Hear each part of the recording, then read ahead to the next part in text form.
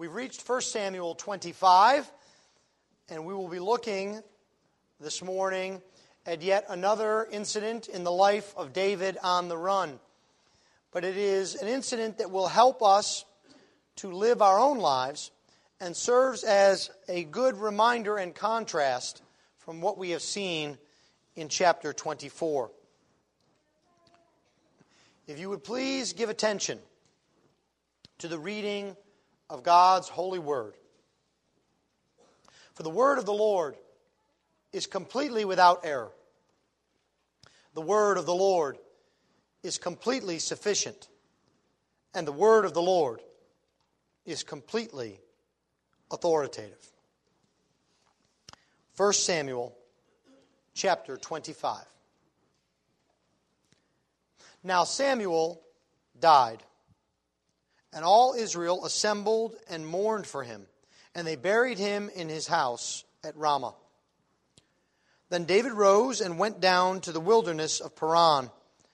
And there was a man in Maon whose business was in Carmel. The man was very rich.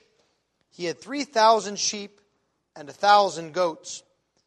He was shearing his sheep in Carmel. Now the name of this man was Nabal, and the name of his wife, Abigail.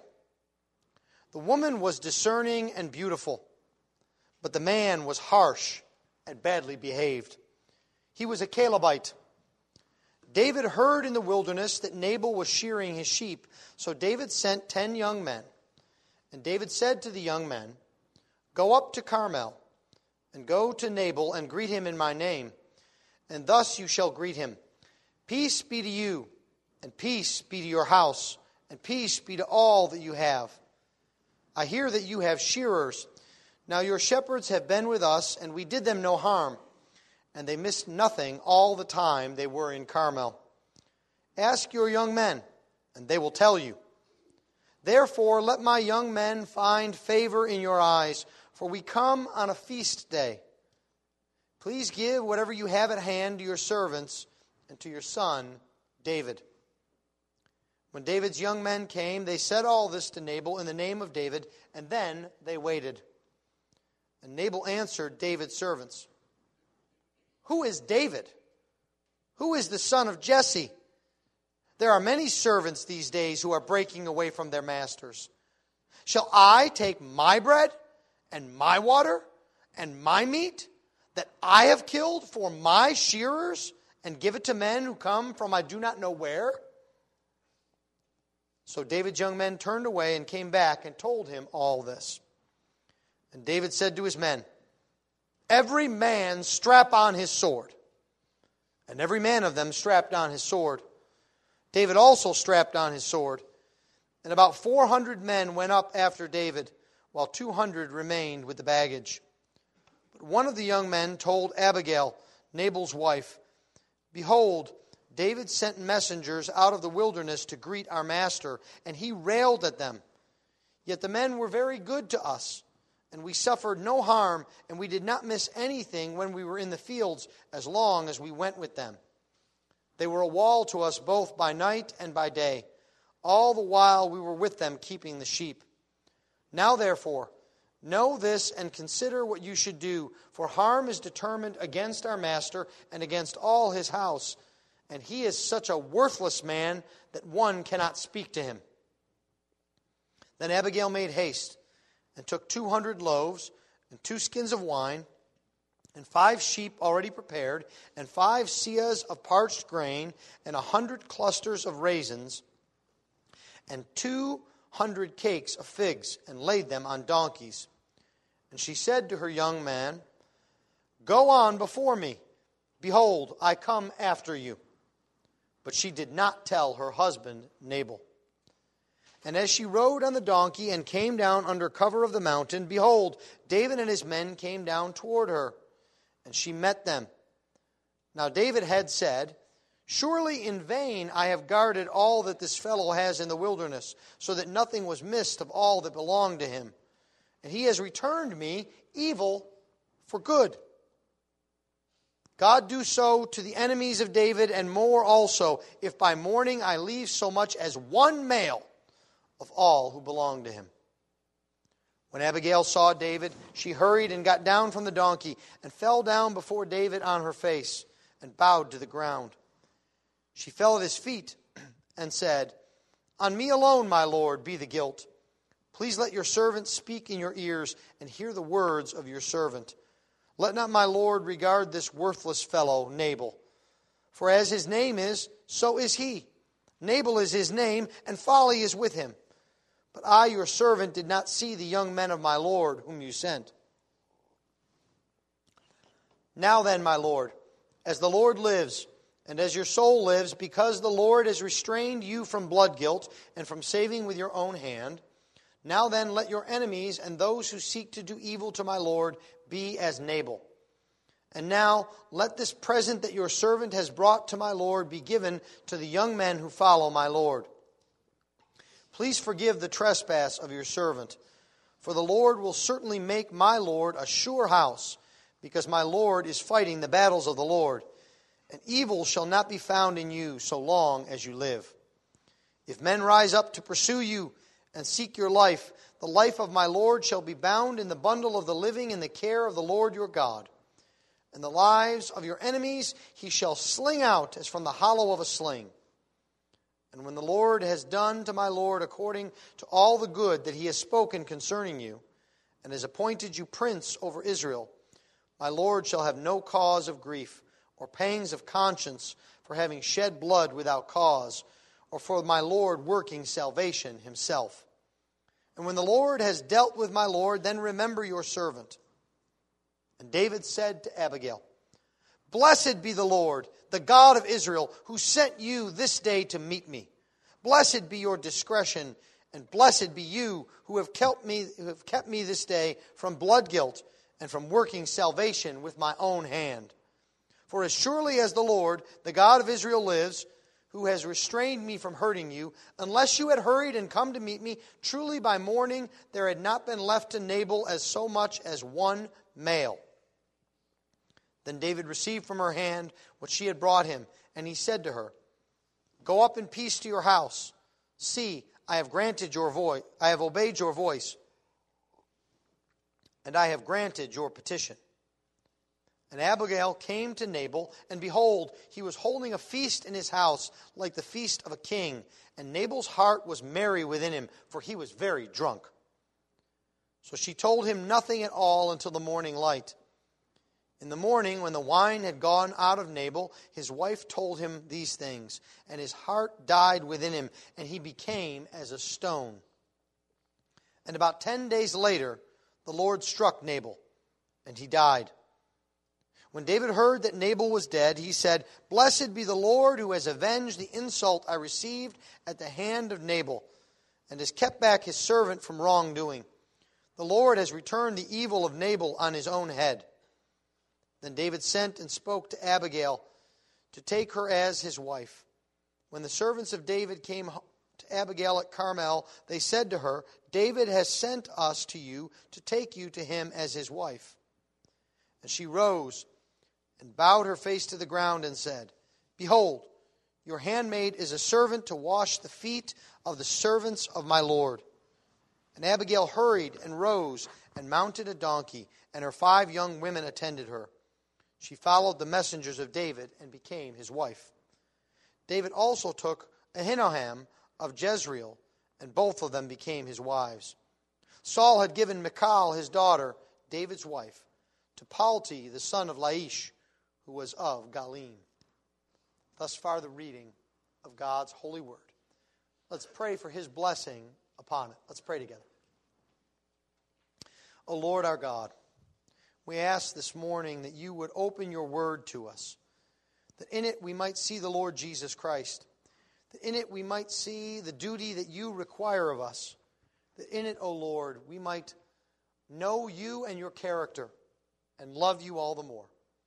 This we ask in Christ's precious name. Amen.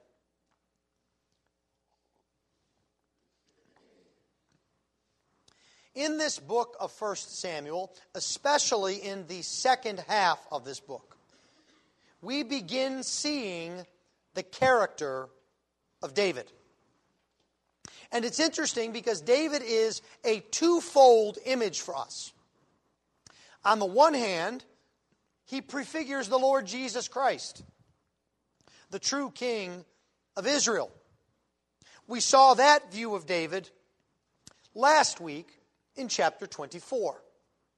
But on the other hand, David also gives us insight into the believer, into our own lives. And we have that insight this morning in chapter 25. We see that God is at work in the life of David, even in the small details that can be missed. And this reminds us that God in His providence is at work in our lives each and every day, even in the details that we can miss. And so this morning, I would like us to see three things about God's providence, His protective providence. First, we see those who are not seeing God's providence, who miss it. Second, we see the blessing of God's providence, how God blesses His people through His providence. And then thirdly, we see the triumph of God's providence, how the will of God comes to pass through His providential care. Not seeing God's providence, the blessing of God's providence, and the triumph of God's providence. As this chapter opens up, we are given some short news. Samuel has died. Now what this means is that David is now really and truly alone. He only has God to lean on. And he is still wandering. Now we are told he is wandering in the wilderness of Paran. And as this chapter opens up, we are now introduced to a new character, a new man. He is a wealthy man. He is a well-known man. Even before we know his name, we know about his wealth and his possessions of all of the livestock that he has. Now, we have to understand that in this day and time and place, having this many thousand livestock made you an extremely wealthy man. It was a way of describing the possessions of someone. If we were using this in our modern parlance, we might describe this man this way.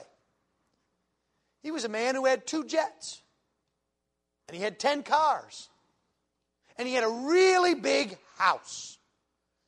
He was wealthy and had many possessions. And we are told about this man at the most profitable time of the year. It's shearing time in Israel. Now, shearing time was an incredibly joyous and profitable time because in Israel, you did not keep sheep so that you would kill them and eat them, generally speaking. Because sheep grew, as it were, wool on their backs. And the shearers would come and they would shear off the wool and it would be used for the making of clothing.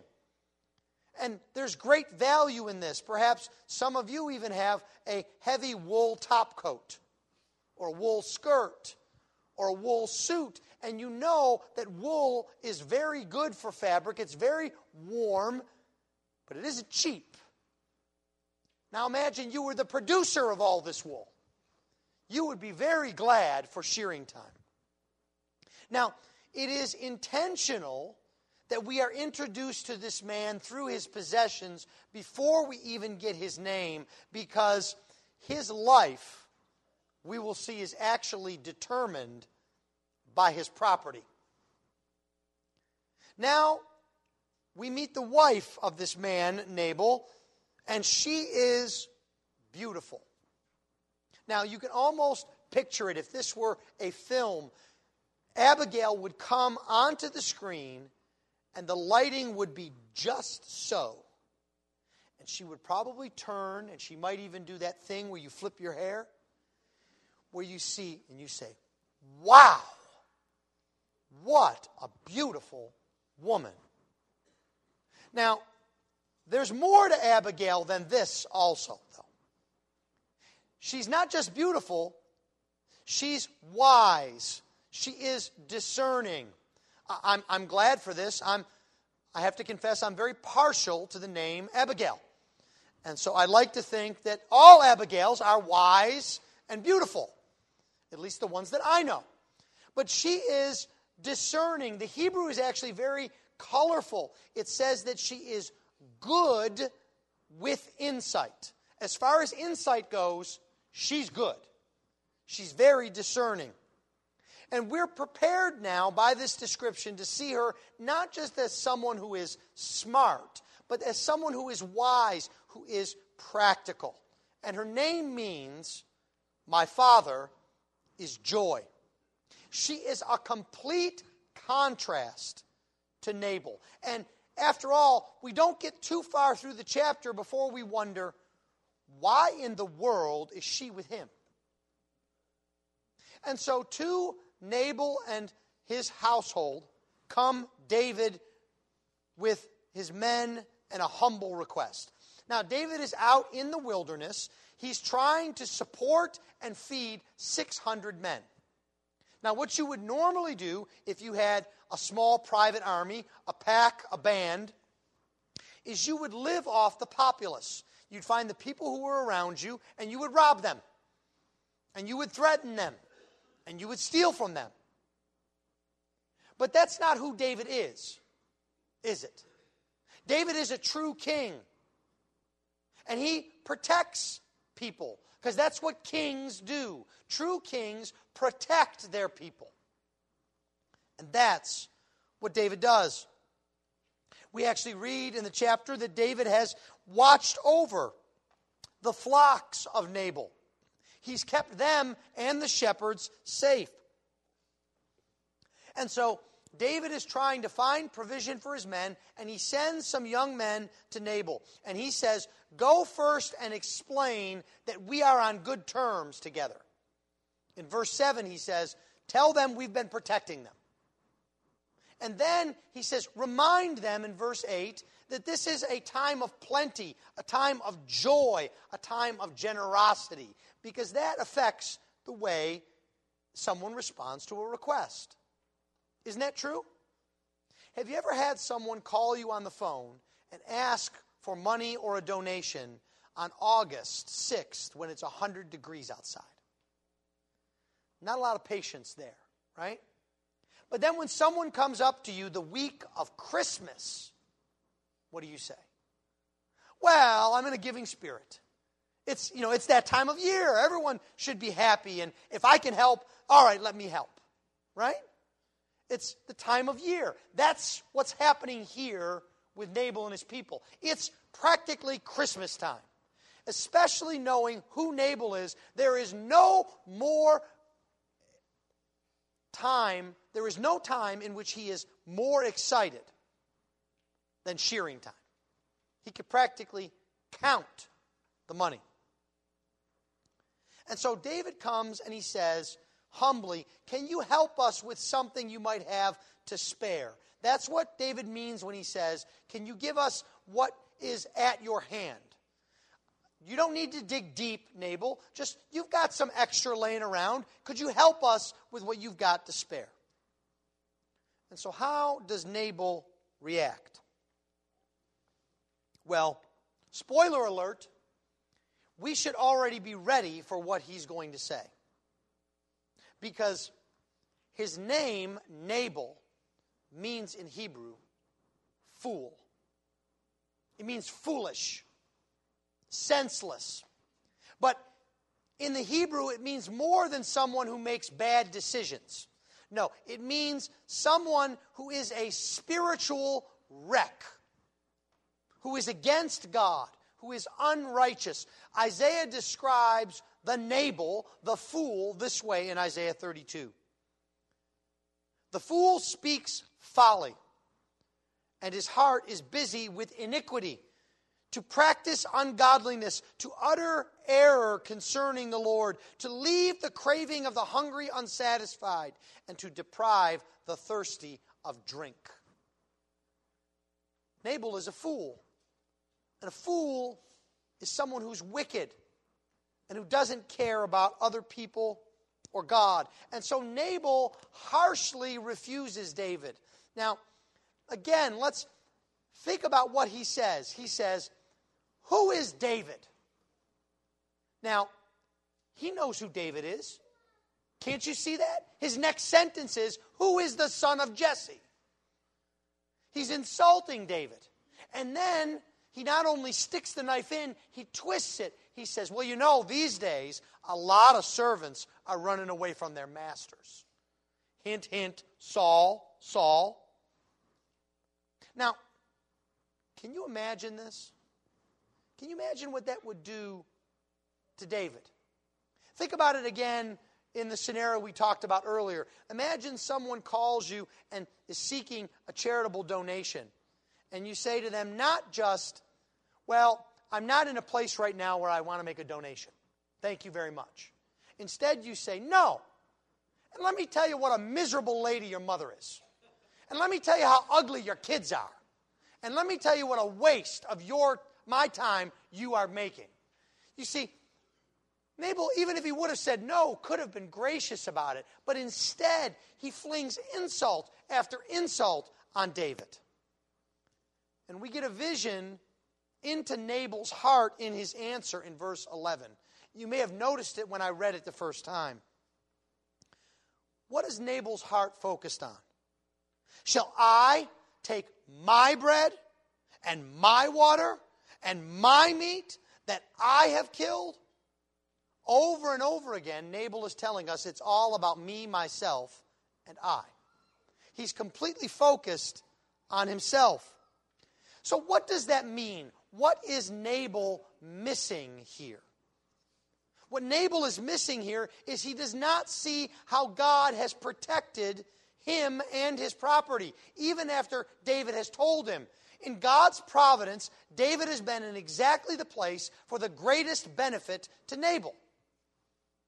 He doesn't see that God is giving him an opportunity here to do good to others. Once again, in God's providence, it's perfect timing for Nabal to show good and goodwill to the king of Israel. And he doesn't understand that people are more important than things. So now we think that Nabal has a problem, right? He's insulted David. And we can just imagine David who's hurt, who's tired, who's frustrated. And this news comes to him, and he is quick and unambiguous in his response. The text is actually emphatic here. 3 times the word sword is used. Everyone put on your sword. And they all put on their sword. And David put on his sword. What do you think is going to happen? I can almost see the glint off the swords in the daylight. David is going off to settle this score. He might be saying to himself, does this Nabal know who he's dealing with? I protected him. And now he insults me? I'll show him. But you see, the truth is, David is the one who has the problem here. Because what a change a chapter makes. Right? David is now very ready to take vengeance into his own hands. He's driven by this insult to his name. And so he is ready to take out his wrath on Nabal in a way in which he refused to do to Saul. Now, it's interesting that there is a parallel here. And it's not pretty for David. The parallel to what David is considering is actually Saul attacking the priests at Nob. You remember that? Saul was insulted that someone might aid someone that he considers his enemy. He was insulted that the priests did not respect him enough, and so he went and he wiped them all out. And that's exactly what David is trying to do. So what is David missing in God's providence? David is not seeing how God has taken care of him and how he will take care of him. David does not see that he is about to fall into sin because he is not guarding against his sin. And just as he previously had done, and he was able to instruct others, now he is falling short. And this often happens. A word of warning here and advice. When we have an incident or a time of spiritual success, like David had in chapter 24, the irony is that we begin to think that we can handle things. We begin to say, well, we don't really need God. I just took care of it. I can take care of it again. And we begin to rely on ourselves. And that's what David is doing here. In this chapter, he's sure that he can handle himself. But what David doesn't realize in chapter 25 is that his good name is from God. And it is God who will preserve his good name, not David. Well, we wonder what will happen next in our story, right? Will David destroy Nabal? Will Nabal plead for his life? But our wonder focuses in the wrong area. We need to instead be looking at what God will do, not what David will do. Because God is not out of the picture. The same providence that brought us to this point is at this point. And so we begin to see the blessing of God's providence. Now, what do we mean by God's providence? This word gets used often. In many instances, people use it as an equivalent of luck. But it's not. Our shorter catechism defines it well.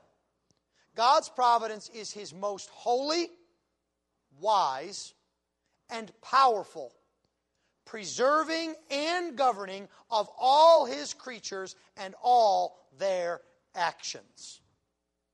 Now that's pretty comprehensive, isn't it? It's almost like God is sovereign over all things.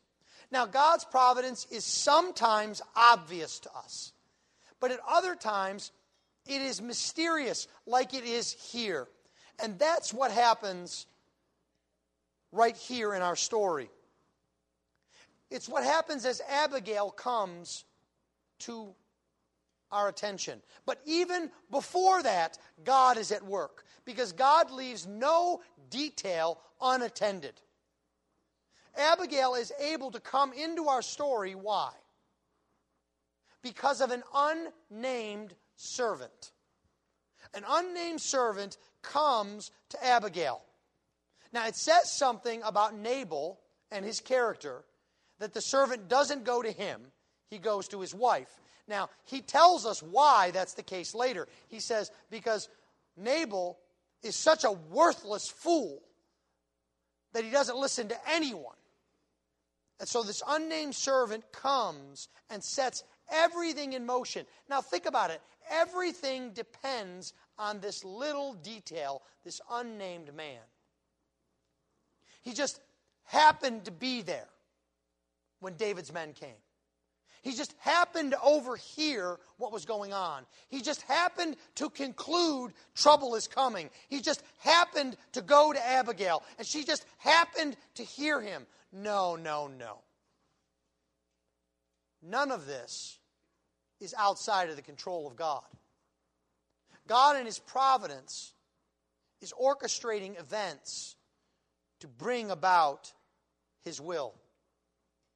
And so this servant speaks to Abigail, and she knows she has to act quickly. In verse 18, she says, get everything together. You can almost imagine. Grab the raisins.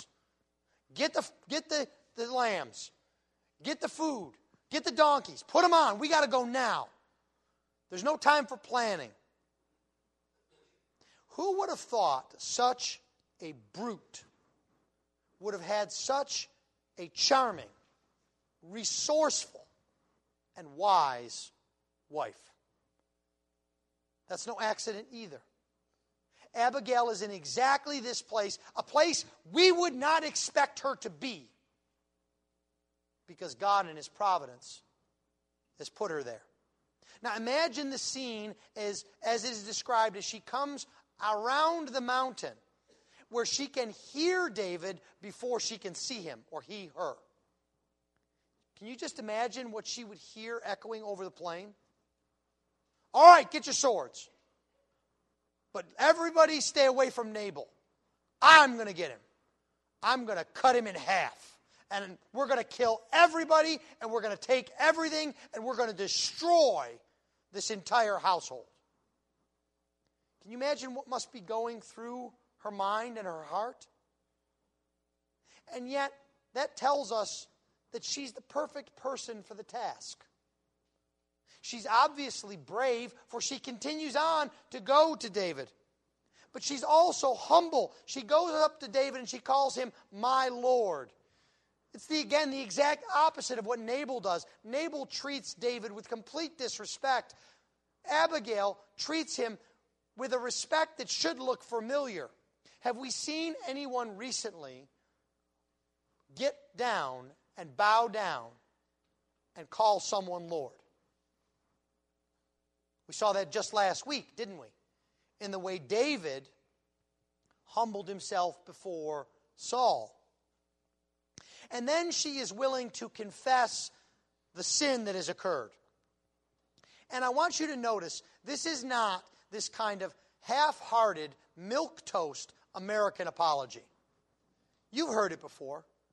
Oh, I'm sorry if you're upset. And you see what's hidden in there? You shouldn't be upset. You're probably dumb for being upset. But since you're upset, I'm sorry you're upset. Doesn't have anything to do with me. But I hope you're not upset anymore. That's how we apologize in our modern culture. She does not do that. She says, the fault is mine alone. She takes all of the guilt on herself. And if there's anybody in the whole house that doesn't deserve the guilt, who is it? It's Abigail. The only guilt she has here is she's married to a clod. But yet she confesses the sin. She offers to make things right, and she appeals to David's understanding of God. We see this in verse 30. She reminds David the guilt that would come if he goes forward with his plan. And the interesting thing is, if in ancient Israel they had had audio recorders, she could have played David's speech from chapter 24 back to David. Because it's the same point. Do you want to be guilty of blood? Do you want to take someone's life who does not deserve it? Do you want to take the vengeance that belongs to the Lord? She's bringing David's words back to him. She does more than that, though. She reminds him of the promises of God to him. She says, you don't need to do this. You will be king. Your enemies will be defeated. And there's this great touch. Gentlemen, you know how your wives know you well. And they know exactly how to reach to your heart, right? Do you see the little detail she puts in? She says, and your enemies will be slung out as from a sling. Wow. Nice detail. Makes me think immediately of the time when I was a nobody, says David. When I had no band of people. When I wasn't even considered a soldier before any of this happened. And I faced a fearsome enemy. And I trusted the Lord and He delivered me. Wow. Maybe I should do that now. Maybe I should trust God. God knows what He's doing. He's blessing me. And this blessing comes not just in the wisdom of Abigail, but it comes in the restraint of David himself. Because before Abigail comes, David is not as he should be. After all, Nabal's done the exact same thing that Saul did to David. And yet David's reaction is exactly the opposite. He swears a rash oath of murder instead of trusting God, instead of patiently waiting on the Lord. And so Abigail is God's providence for David. She is not there by accident. She reminds David of who he is and what is at stake. She reminds him of the promises of God and of his need to trust God. And she tells him that the danger is no less great now than it was in chapter 24. David is in danger once again of taking matters into his own hands and forgetting God. And the Lord uses Abigail to prevent David from becoming Saul. David sees God in this providence. We have to see that this is not just a lucky break that these things have happened. David sees it. Look at verse 32. What's the very first words out of David's mouth? Blessed be the Lord. Not thank you. Not blessed be you, Abigail. Blessed be the Lord. Why? Because he sent you to meet me. You see, David sees in the events that are unfolding the hand of God. And that is what we are meant to see. You see, so often we focus on the events, on the circumstances, on what is going on, and we do not see the hand of God in our lives.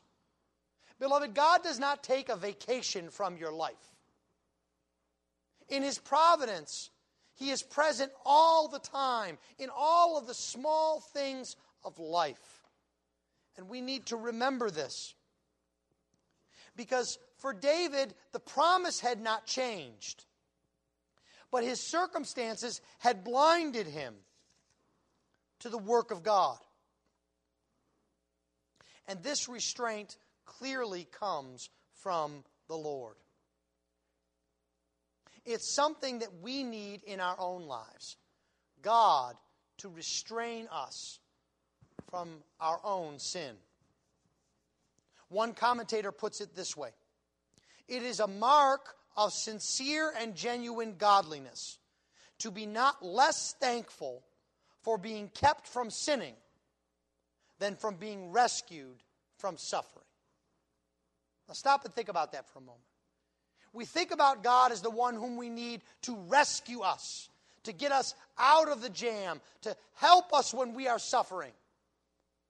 But it is just as much a mark of the Christian to know that it is God who restrains us from wreaking our own sin upon the world around us. Providence, we learned last week, is not our Bible. But the providence of God does help us to reinforce the message of the Bible. This is the blessing of God's providence. Well, we've seen two men miss the Lord's providence. One, David, is brought to see it by Abigail. One, Nabal, has no desire to see it. And so what happens then, we should not be surprised by. All the men have narrowly escaped death. And Abigail has completed her quick and dangerous mission. And David is praising God. And what is the fool doing at home? He's home getting stinking drunk. Because Nabal had said in his heart, there is no God. Psalm 14. And so if there is no God, why should I bother looking for him? Why should I bother looking for his providence? He still thinks he's in complete control. He has gone from insulting David to now insulting God.